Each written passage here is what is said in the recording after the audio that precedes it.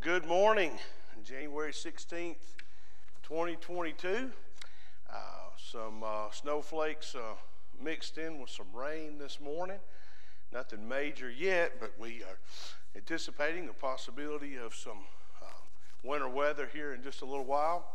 And so with all that going in, made the decision to do this service online today. Because as you know, living here in the South, they can forecast, but you never really know. You just have to go based on what information you have on Saturday for what you do for Sunday. But I did want to make sure that we still had the opportunity to connect with our church family through the online platform.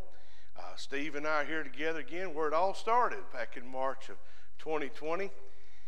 We were talking this morning how we're so grateful God didn't tell us in 2020 that 2 years later we would still be dealing with all of the effects of the pandemic, and now of course throw in some weather and all that. So that's why we're having to meet like this today. So we are grateful that you're with us.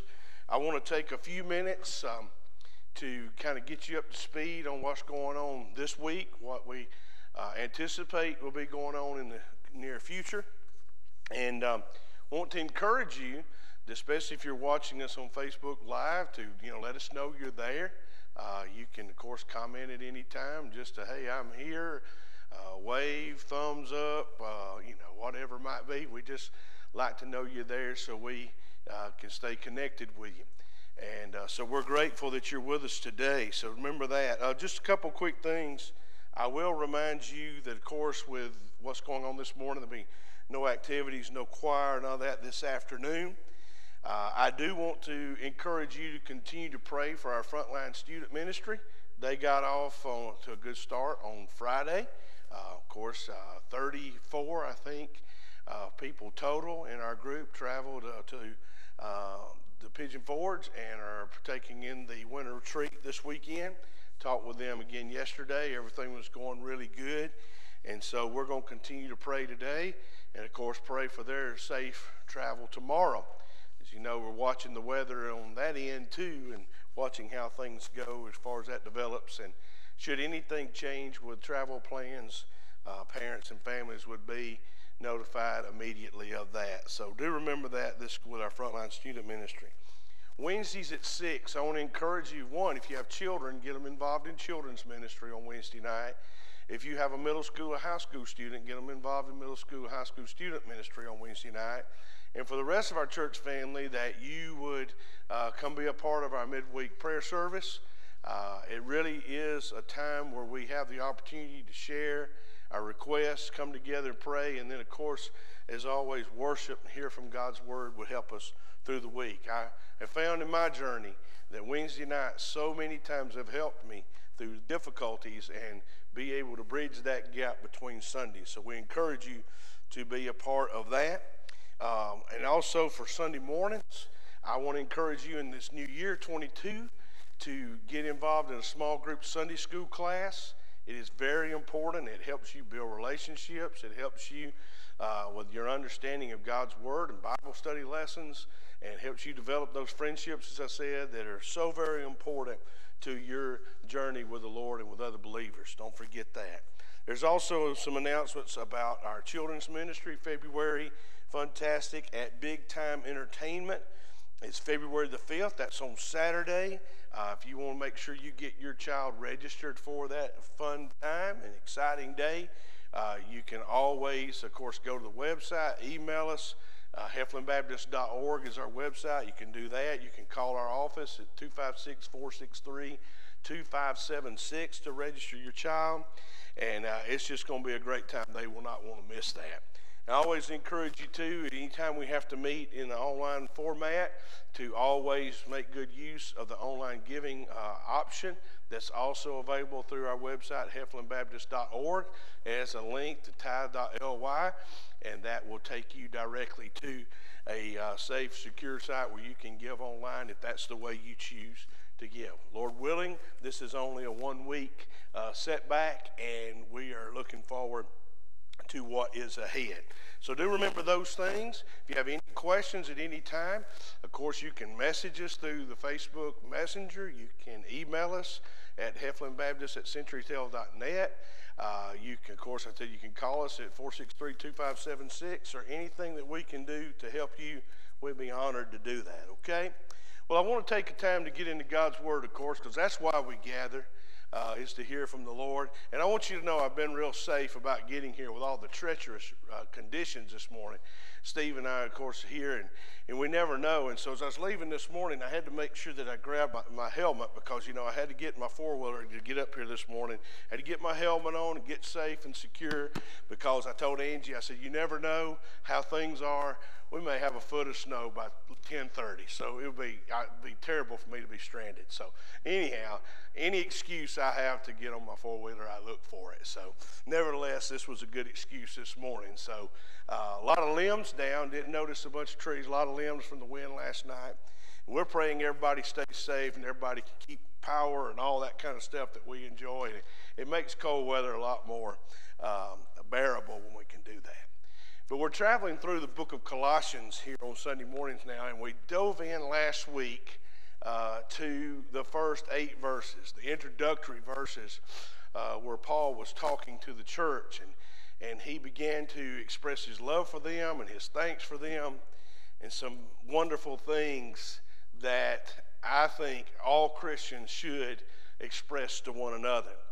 But as we get to verses 9 through 12 today, we notice there's a little bit of a shift in his writing.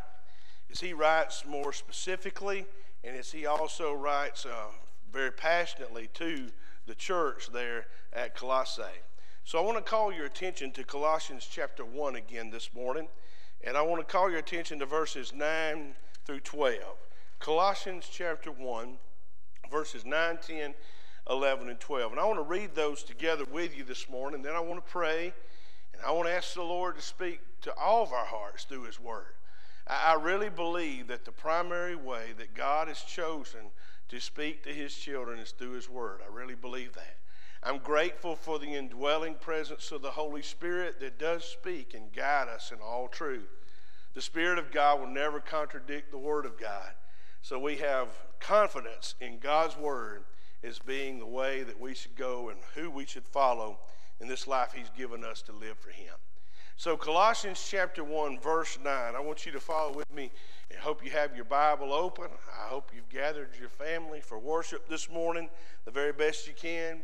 And let's look into God's word together, and let's trust God's word to give us guidance for today and for every day that he's given us to live for his glory. Notice what the word of God says.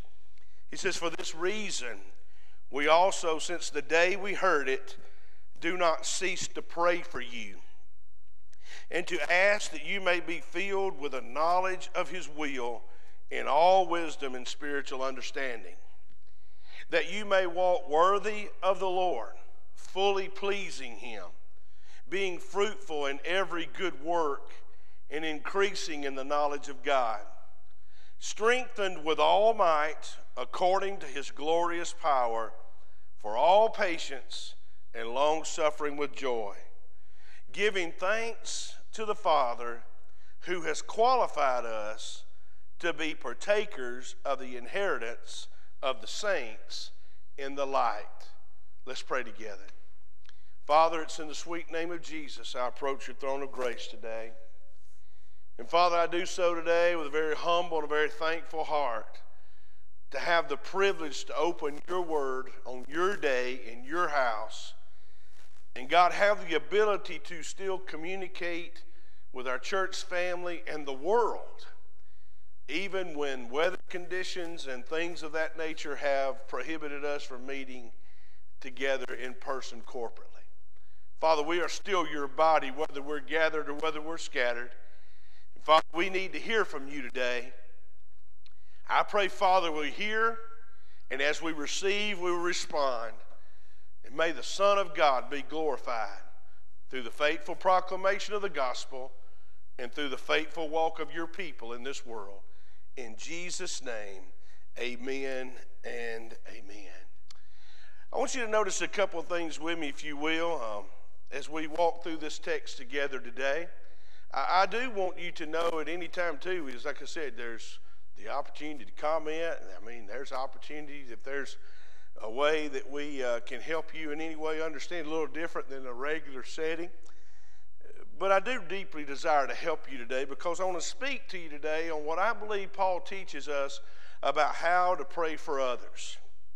Now, as we began last week and we introduced the book of Colossians, we noticed that Paul focused a great deal on the godly testimony of the church. This church had a wonderful testimony of loving God and loving each other. And I described this church to you as the church that gave themselves away. They were willing to give and spend and be spent for the glory of God. I believe that God has given each of us one life and one life only, that we would be totally surrendered to Him and that we would be used by Him in any way that He so desires. He's given us one life, one mission to be used for His glory. He has also given each of us some spiritual gifts that are also to be used by Him and are to be used to show others how they might receive the gift of such a great salvation and that they too might begin to use their gifts for the glory of God. I really believe that we must be that kind of church, the kind of church that gives ourselves away, a church that is giving, a church that is investing, and a church that is making a deposit of the Word of God around us in many avenues so that we would be faithful to the Great Commission that our Lord Jesus Christ gave to His disciples in Matthew 28. A wise preacher once said this. He said it takes a great commitment to the Great Commandment and the Great Commission to build a great church. I want to say that again. It takes a great commitment to the Great Commandment and the Great Commission to build a great church. I believe those words are very true today because as we're committed to the Great Commandment, to love the Lord God with all of our heart, mind, soul, strength, and to love our neighbor as ourselves, as we're committed to those things and the Great Commissions to go therefore into all the world with the gospel of Jesus Christ, that God will take that commitment to His commandment and His commission and will build a great church. See, I truly believe that God honors the work of His children, and He honors the work of those children who are motivated by faith to go wherever He leads us without any holding back, without any stipulation, to just do what He leads us to do. However, I do believe that any time an individual or a Christian church, a church family, makes a decision to step out from the crowd, makes a decision to make a difference for the Lord Jesus Christ, that there will always be a price to be paid for that commitment to give God glory through your life. Now, when we talk about a price, I want you to understand something. We're talking about a price that is not always counted by dollars and cents. Oh, it requires dollars and cents to do the work of the ministry. Wise preacher once told me, he said, son, you can only do $1 worth of ministry with $1. So it does take dollars and it does take cents, but I want to tell you the price is even more than that. The price is often one that is involving time, one that involves sacrifice, and one that involves total surrender on the part of the Christian and the church. See, the price also often involves some pain and distress. But I really believe this: the pain of the present must exceed the pain of change in order for the church to get to where God desires for us to be. Staying where we are must be more painful than the pain of the journey ahead. And I'm telling you, ladies and gentlemen, when it is, God will move us and He will motivate us by the power of His Holy Spirit to be the church He intended for us to be.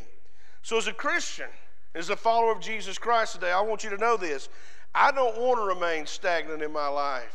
I don't want to remain stagnant in my spiritual growth. I don't want to remain stagnant in that for the years to come. And as a church, I believe we also must be determined not to stay at the same level of service, the same level of sacrifice, or the same level of surrender that we are today. I believe as we look forward 5, 10 years from now, God willing, if he gives us those days, that we would be living at a higher level of service, sacrifice, and surrender than ever before. I often joked back in 2020, and it wasn't a joke, it was really true, that when many of us were working on our 10-year long-range plans in 2010, we had no idea that 2020 would look like it was. Nobody had that drawn into their plans. Well, we got thrown a curveball of curveballs, and can I say to you, in 2012, I never thought 2022 would look like it does today. God only knows what might be beyond, should he allow us to see 2030 or 2032. What is there? Well, we don't know what's there, but we know God's already there. And we know that he is calling us to deeper levels of commitment, sacrifice, and surrender. I really believe that. You say, preacher, that's a long time from now, but I don't know about you. The last 10 went by really fast. And I really believe they continue as time marches on.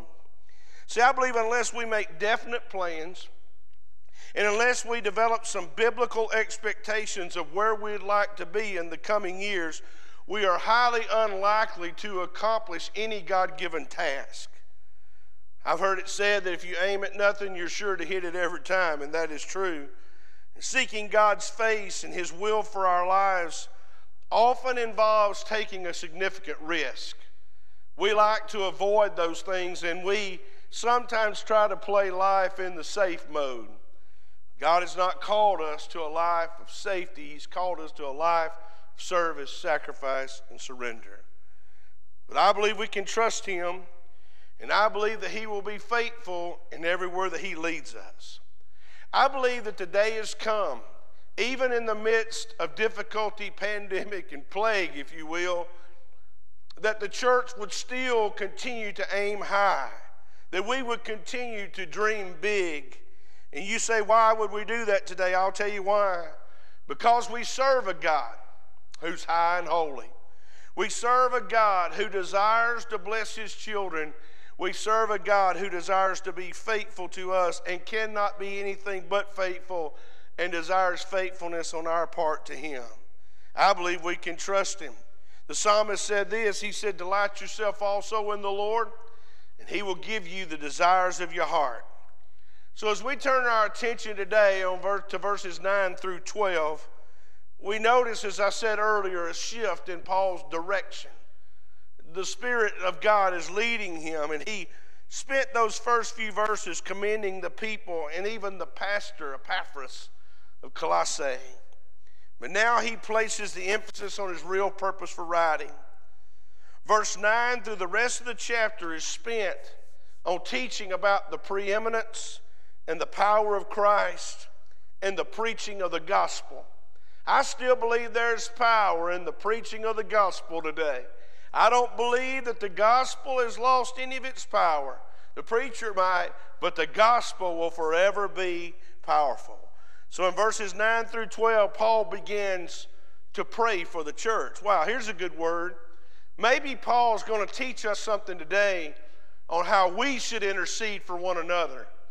How you should intercede for your pastor and leadership, and how the pastor and leadership should intercede for you, and how brothers and sisters should intercede before God on behalf of one another. So he does teach us how to pray for one another. James chapter 5 verse 16 says, confess your faults one to another and pray one for another, that the effective fervent prayer of a righteous man avails much. So keep in mind these things as we walk through this text today. Keep in mind that Paul's letter that he is writing is in response to a visit that he has just received from Epaphras. Epaphras has traveled, they tell us, about 13 to 15, maybe 1,300 miles to get there, to see Paul, to talk to him about the spiritual condition of his church. And he's looking for direction. He desires to lead a healthy church, a vibrant church. And he needs Paul to speak into his life as God has spoken into his. So keep those things in mind as we walk through this text together. The first thing I want you to notice today, beginning in verse 9, is that there is a response to the report that Paul received. How would he respond when he heard about the condition of the church? Well, he responded by writing a fervent prayer on behalf of the Colossian church. See, Paul has recorded in his writings several prayers. Most notably, in the book of Ephesians, there are two prayers he prayed, one in chapter 1 and one in chapter 3, toward the church. And right now, this letter that we're reading today in the book of Colossians is focused on the spiritual needs of a particular group of believers. And remember, they're meeting down at Philemon's house. That's where they started.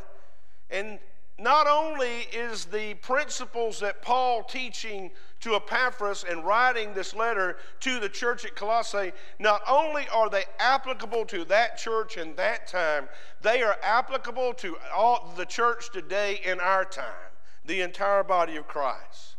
So what was the content of his prayer? Well, notice first of all in verse 9 that he prayed for their spiritual understanding.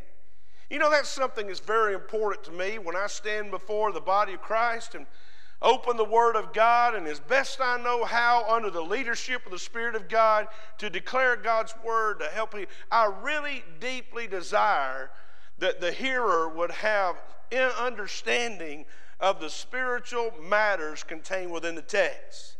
Notice what Paul said. He said, I pray that you would be filled with a knowledge of His will. It's pretty amazing how he said that, because many of us sometimes struggle in asking ourselves, how do we know the will of God? I read in Adrian Rogers' book, What Every Christian Ought to Know. He talks about how to know and do the will of God. It's a big struggle sometimes, because if you're a follower of Jesus, you don't want to be haphazard about spiritual things. You don't want to play around with God's stuff. You don't want to make a mess. You don't want to make a mistake or a misstep. You want to make certain that you are walking in the will of God. I always told my girls as they were growing up, and now both grown and married and out of our nest, I remember telling them many times over as they pondered the path for their life, whether it was education, whether it was, getting married and the things that take place, I always said to them, I said, girls, listen to me. The safest place on the planet, the safest place under the sun is for you to be in the center of the will of God. I said, and it's very important for you to discover and discern the will of God and then be deployed to be used for the glory of God. So how do we know these things? Well, sometimes we must understand that the way we know the will of God is by absorbing and understanding the truth of God's Word. You've got to be convinced and confident and totally sold out to the fact that God's Word is 100% true and accurate and without any error.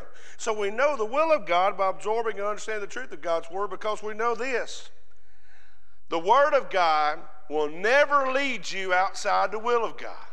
You can trust the Word of God to keep you in the will of God. Let me share something that Warren Wiersbe said. Warren Wiersbe said these words. He said, the will of God is an important part of a successful Christian life. God wants us to know His will and understand it. God is not a distant dictator who issues orders and never explains. Because we are His friends, we can know what He is doing and why He's doing it. Isn't that amazing? Did you hear that? He said, God is not some distant dictator. I love that word. Who issues orders and never explains. Did you ever hear this when you were growing up? Maybe you were told to do something by your parents, and maybe you asked this question, and I bet all of us did. Why do I need to do that? Did you ever get this response? Because I said so. I bet you did.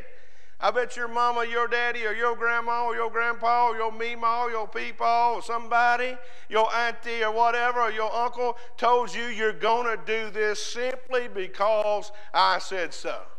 Well, when it comes to God's Word, here's the great thing about a relationship with our Heavenly Father. We do what we do because He said so, But he has such a relationship with those who closely follow him by the word of God and indwell with the Spirit of God that he doesn't just give orders and say, do so because I said so. What he is doing, he is also explaining the reasoning behind why he's telling you to do what he wants you to do. Wow, what a Savior. Let me tell you something that'll help open your eyes to the will of God. Is if you have a steady diet of absorbing and understanding the Word of God. Sometimes the reason we struggle so much with the will of God is because we live a life that is void of the influence of the Word of God, that even as believers tries to grieve and silence the voice of the Spirit of God, so therefore we struggle with understanding the will of God. So what's Paul saying? He said, I'm telling you what I'm praying for this church. He said, I'm praying right now for you, Epaphras, as pastor. I'm praying for Philemon and all in the house. And I'm praying for the body of believers at Colossae that you would understand and know to do the will of God. Wow, what a word. But he didn't just pray for their spiritual understanding. He also prayed for their daily devotion. Here's what he said in verse 10, the first part. He said, I'm praying that you would walk worthy of the Lord. Wow, what a statement. Now, let's talk about these things. What does the word walk mean? The word walk means manner of life. That your manner of life would be worthy of the Lord. I mean, you got to choke that down a little bit, church. You got to chew on the cud there a little bit, and you got to absorb this. Because look here, here's what he's saying. That your manner of life would be demonstrative of the characteristics and the integrity of Jesus Christ. That's really what it means to be a Christian. The word Christian literally means little Christ. That means we are a direct representation. Our lifestyle ought to match the lifestyle of Jesus Christ. Wow. So you know what we got to ask ourselves? Is our talk at church matching our walk in the world? Because if we're just talking religious talk at church and we're not living the Christian life in the world, then we're not walking worthy of Jesus Christ. I love what he told the church at Ephesus in Ephesians 4:1. He says this. He said, I pray that you would walk worthy of the vocation with which you are called. Not just that you would walk worthy of the Lord, but what he's called you to do, you would walk worthy of that. You know one thing that's helped me over the years? And boy, I've struggled with a lot of stuff, and all the church said amen. Now we know that old boy struggles. It really does, and that's all right, because I know I'm in a church full of people that struggle, and anybody that says they don't have struggles is lying to themselves. I'm telling you, we all got struggles. Many times my struggle was sometimes is God would lead me to do certain things, and years back I would be a little bit apologetic because I tried so hard to get people to understand this is what God wants done, and sometimes if I wasn't careful I would be basically apologizing for the vocation with which God called me, and that's dangerous. I want you to hear me today. If you're watching this service and you're a church leader, maybe you're a pastor, maybe you're a deacon, you're a servant in your church, maybe you're a Sunday school teacher, maybe you're a staff person and have a specific ministry that you're responsible for providing leadership. May I encourage you today, don't ever apologize for the vocation with which God's called you. Don't ever apologize whatsoever. It's not important. You say, well, wait a minute. Well, if I do or don't, I may run the risk of not being successful. I've tried to remind our church recently, and I hope I can help you again today in case you forgot. Success in the Christian life is not about buildings, bodies, and bucks. It's not about nickels and noses. It's not about numbers. It's not about all those things that the world says that makes you look successful. Success in the Christian life means this, that you will live this life, and when you leave this life, you will leave this life as one who has fulfilled your purpose for which God placed you on this planet, called you, and allowed you the privilege of serving Him. That's success. Regardless of how big your church is, regardless of how big your budget is, regardless of how many numbers you turn in to the SBC every year, none of those things matter unless you're being faithful to the call with which is on your life. And I want to say to you, church, I believe that is something all of us must embody, especially in the days we're living in today. He also said this in verse 10. He said, I pray that you'd be fully pleasing him. You know what we got to ask ourselves the question? Is, do we fully please God? Or are we more concerned with pleasing people instead of pleasing God? Our church family knows, and I really want you to like me, and I want you to know I don't just love you, I like y'all. I really do.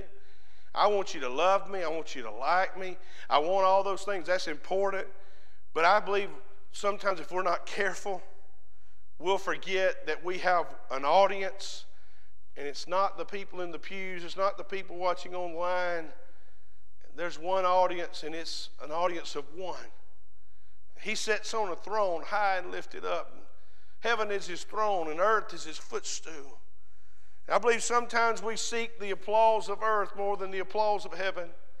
And ladies and gentlemen, I want you to know when it comes to those things, we must always remember that our daily devotion to God cannot be compromised. We must walk worthy of the Lord and the vocation with which we're called. There's a third thing he prayed for. He prayed for their faithful future. Verse 10, the last part, he said, I pray you'd be fruitful in every good work. You know, we must remember that all good things we do and all things we do in this life must be done with the intention of introducing people to Jesus Christ. I heard years ago a wise man told me, he said, brother, he said, every ministry in your church ought to be a stretcher to bring sin-sick and broken people to the foot of the cross.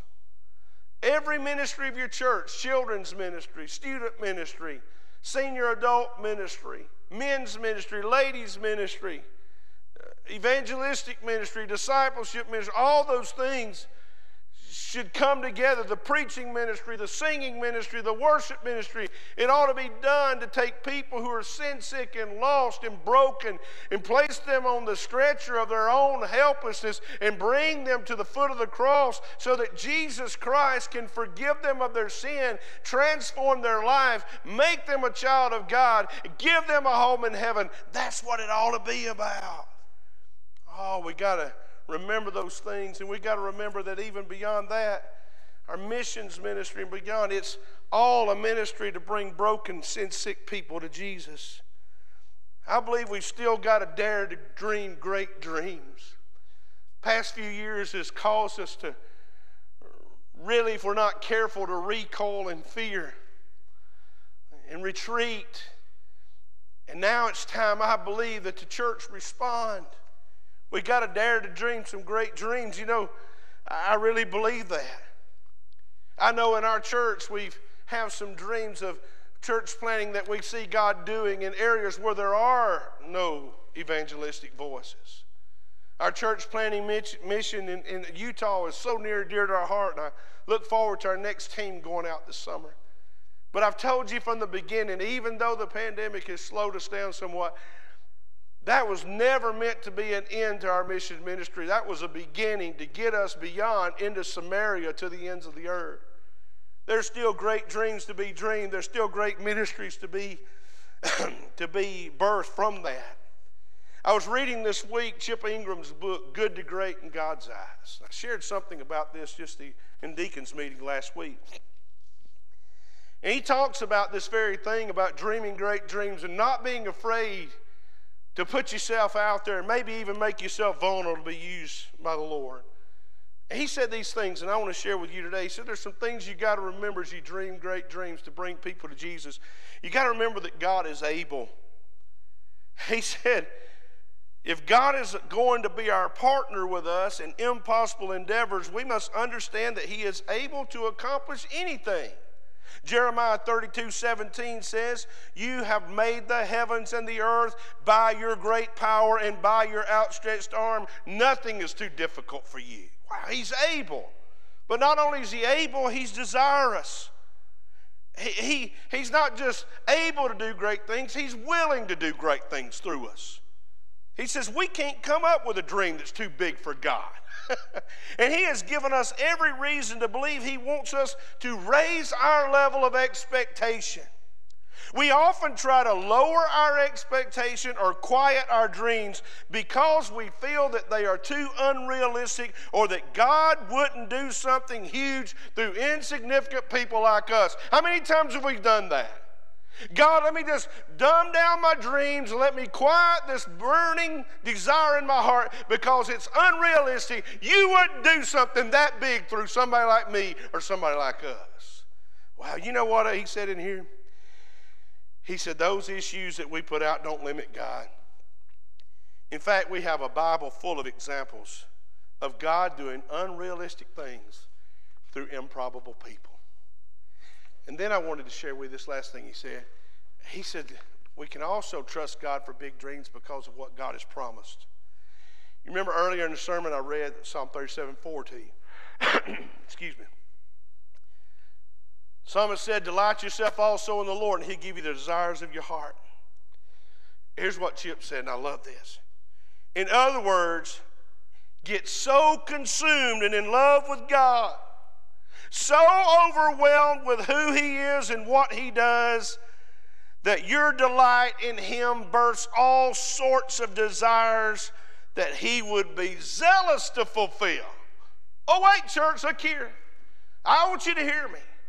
He's saying that the key is to get so in love and overwhelmed with God that whatever he bursts in your heart, you gladly and readily accept because you know that he's able.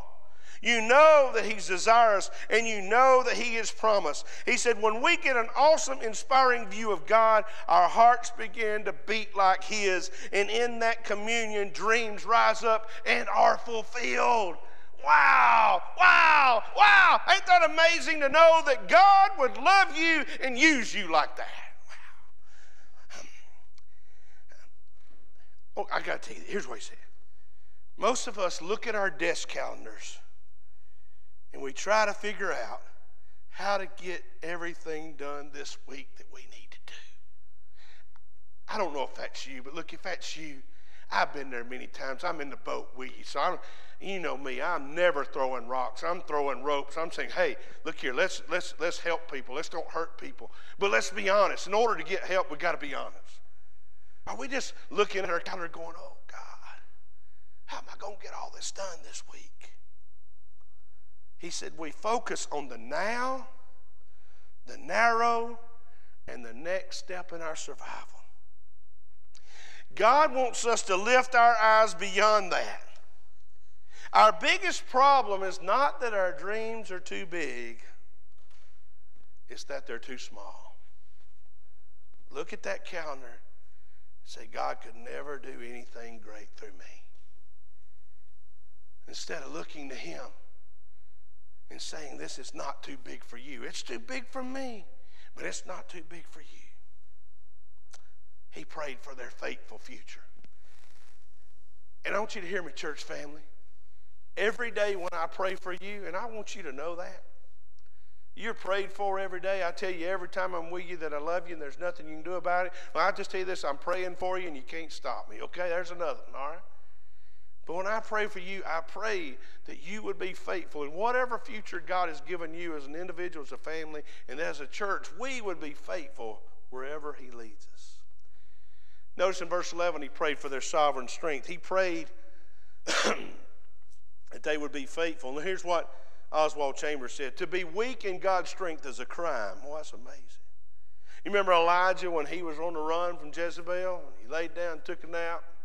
The Lord fed him, told him to get up and eat and drink because the journey ahead was too great. And I want to tell you, that's what we got to realize, that the journey ahead is too great. And I want to tell you, you're going to have to feast on the Word of God and drink from the fountain of living water for us to be able to endure through the journey that God is calling us. See, we must pray for spiritual strength of all believers, especially during these most difficult times. Can I ask you this? How much are you praying for each other? How much are you encouraging each other? How much love are you demonstrating to one another? Because that's what Jesus said in John 13. He said, the world will know you know me by the way you treat one another, the way you love one another. Well, let me finish by looking at verse 12 today. Not only do we see that he brought a report, there was a response to that report, but also notice this report also yielded some rejoicing. Look there at verse 12. Do you see that? Giving thanks to the Father who has qualified us to be partakers of the inheritance of the saints in the light. Wow.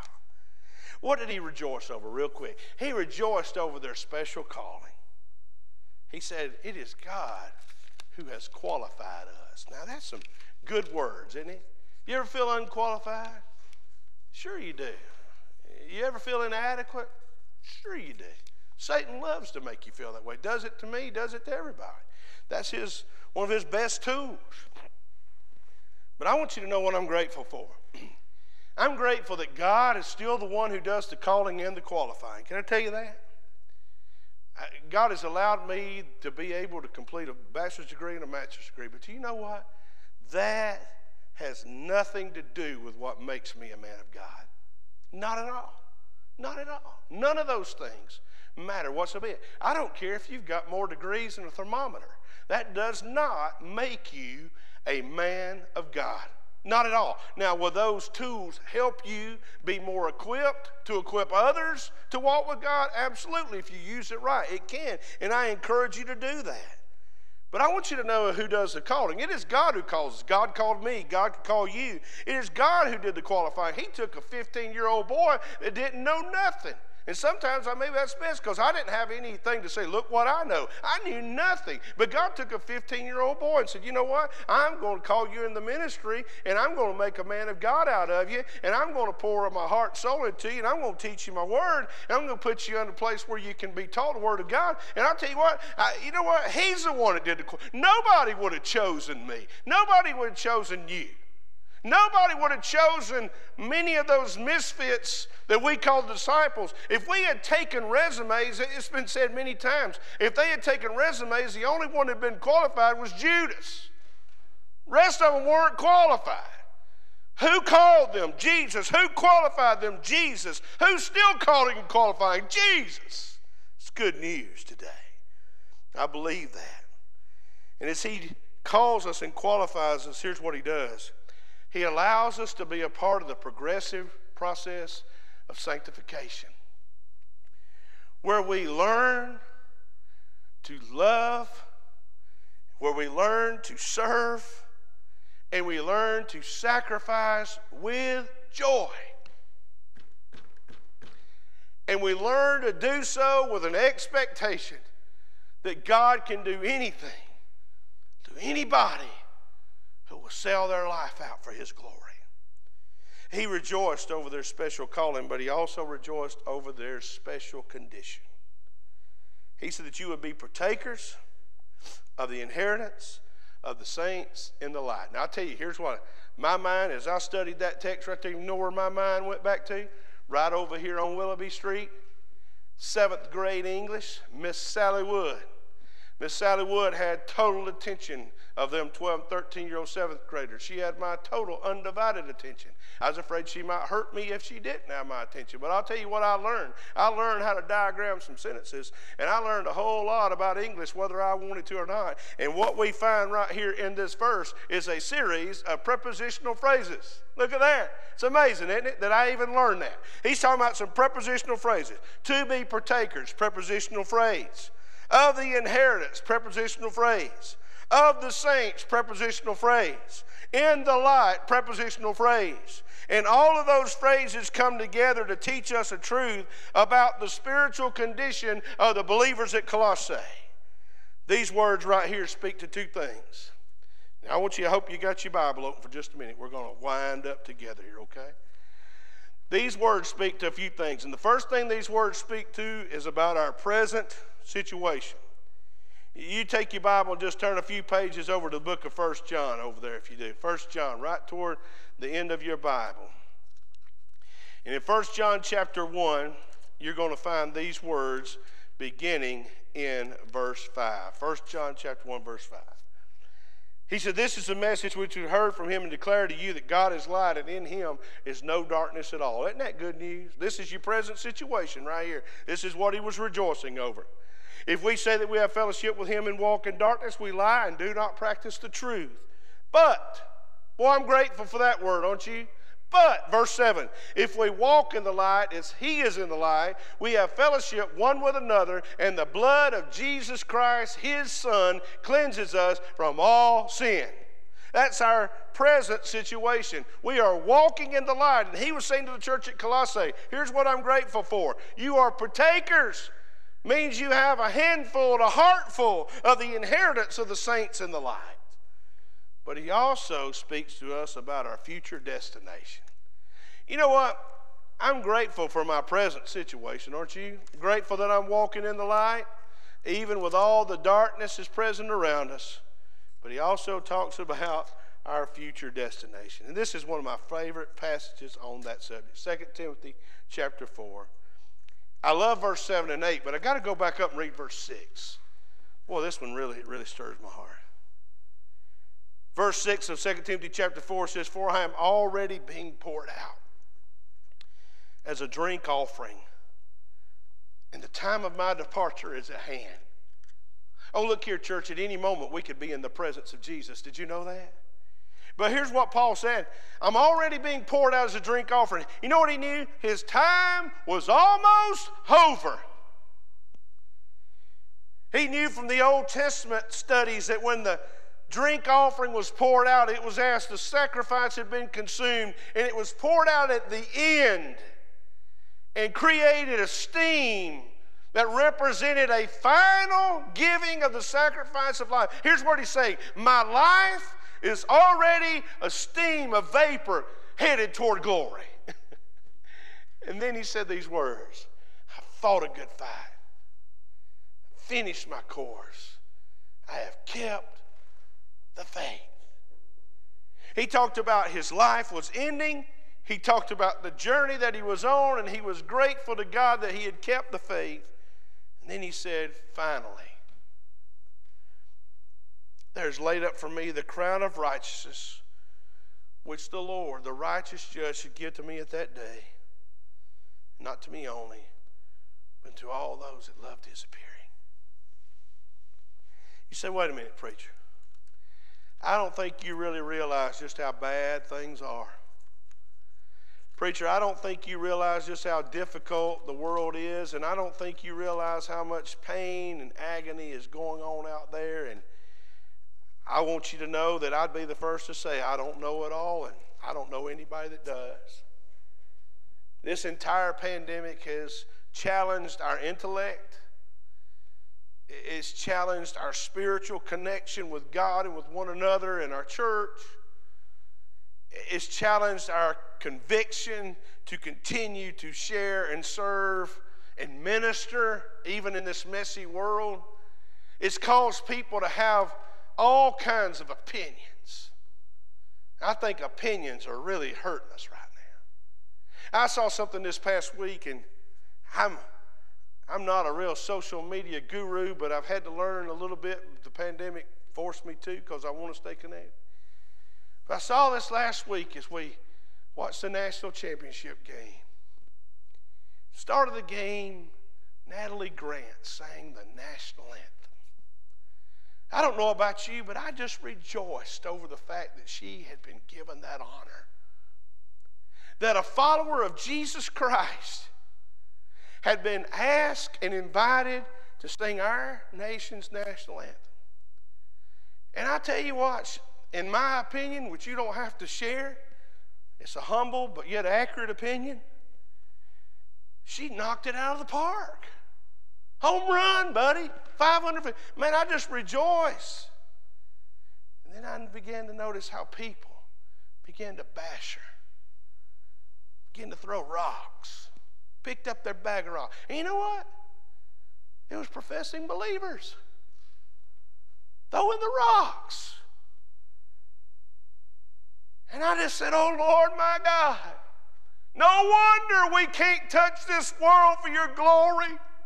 No wonder our our messaging is being watered down and our influence is anemic because we take every opportunity to throw rocks at our own people. My heart broke. Oh, preacher, what'd you do? Did you lash out on them? No, you're not going to get that response from me. I'm not going to lash out at nobody. You're not going to do it. You can go on there today and say, I'm the worst preacher you ever heard, and I'd probably say amen. You may say, I don't agree. That's fine. But I'm here to tell you today, church, I have been challenging this church for years and months and years to drop the rocks, put down the rocks, quit throwing rocks, throw ropes, and if you can't throw a rope, just keep your hands in your pocket. God help us. No wonder why the world doesn't hear us and receive our message, because they watch us gash each other. God help us. Preacher, things are bad. Do you know how bad, preacher? No, I don't. Neither do you. Preacher, do you know what's next? No, I don't. Neither do you. The media doesn't know, the government doesn't know, but can I tell you that there is a sovereign and holy God who knows? But here's what I do know. 1 John chapter 3, verse 1. Behold, what manner of love the Father has bestowed on us, that we should be called the children of God. Therefore, the world does not know us, because it did not know him. Beloved, now we are the children of God. And it has not yet been revealed what we shall be. But we know that when he is revealed, we shall be like him. Oh, listen, stay with me right here. For we shall see him as he is. So many years ago, the Cathedral Quartet made famous that wonderful song, We Shall See Jesus, just as they saw him. There is no greater promise than this. When he returns in power and glory, we shall see Jesus, just as he is. Preacher, what's next? I don't know. What's coming? I don't know. But I do know he's coming. And we will see him as he is. So here's my challenge for you on January 16, 2022. What may be a snowy day here in a little bit. I don't know. Maybe it's be a cold, wet, rainy. Who knows? My challenge for you is to, 1, love one another. 2, pray for one another. 3, encourage one another. And 4, drop your rocks, drop to your knees, and pray together for God to use his church for his glory. That's my challenge to you today. Church, I deeply love you. If you could open my heart and see how much love there is for you and your family in this church, I believe you'd be amazed. I want to help you walk with God. And one of the best ways we walk with God is by walking strong with one another. Pray with me. Father, in Jesus' name. Father, I thank you for your word today. Father, I thank you for how it challenges my heart, convicts me of my sin, and draws me to repentance and a right relationship with you. Father, right now I pray for the body of Christ, not just this local congregation, but the body of Christ. God, we'd love one another, and the world would see it, and they'd be affected by the way we treat one another. And God, I pray for preachers today and pastors. God, as Satan would love to quiet us down, love to steal our dream, love to minimize our vision, and get us to where we're no longer trusting you for big things. God, I pray that that would not be our testimony, that would not be our future. God, I pray for this country. I pray for our leadership. I pray for our president. I pray for our vice president and the cabinet and Congress and people who are challenged and given the responsibility of making decisions for a nation. God, I pray for a Holy Spirit intervention into this country. I pray for revival from pulpit to pew, down the street to Main Street and Broad Street and every street in between. Because, God, we need you. We can't make it without you. You are our source and our supply, and we give you glory. And, Father, I pray for those that watch today or may watch later. God, I pray that they'll look deep in their life and allow the Holy Spirit to do the same. That we will do as David said in the Psalms, God, search me and try me and know my heart, and if there's any wicked way in me, get it out of me. I pray, God, we all do that, starting with me. And God, that we would see your love just flow. And we would see lives changed. And we'd see your glory revealed until we see you as you are. I love you, Jesus. Thank you for first loving me. We pray it all in Christ's name today for our sake. Amen and amen. Hey, I want you to look this way just 2 minutes before we stop this broadcast. One is I want you to know today that we deeply, deeply care for you, and we want you to stay safe during this time, and pray prayerfully it won't be too bad. But should you have any needs, should you have any problems or any difficulties that you need assistance at all, our family deacon ministry will be operating. Our office, Lord willing, will be open tomorrow morning with barring any major problems. But you feel free to call. We're checking that regularly. If there's, you can always leave message. You can call your family deacon. You should have that information. Should have been sent to every home. We do that periodically. If you have any problem with knowing that information, please contact our office. We will be glad to help you. You can also send us a messenger message. You can email us stuff if there's a problem with getting through on the phone. We check those also. So do remember that moving forward. We do pray for that everything goes well. So if you have any needs, we're here to help you. But as we go forward, I want you to know, Lord willing, everything looks to be back to normal by midweek. So by Wednesday night, we'll be ready to meet at 6. We look forward to meeting with you then. But church, I always want you to know, never forget that I do deeply love you, and there's absolutely nothing you can do about it. Appreciate Steve being here with me today to help with all the broadcasting. He's the technology guy. I have no idea what's going on there, and I'm grateful to God that he does. But we're looking forward to a great week. I trust that God will put people in your path that need to hear about Jesus.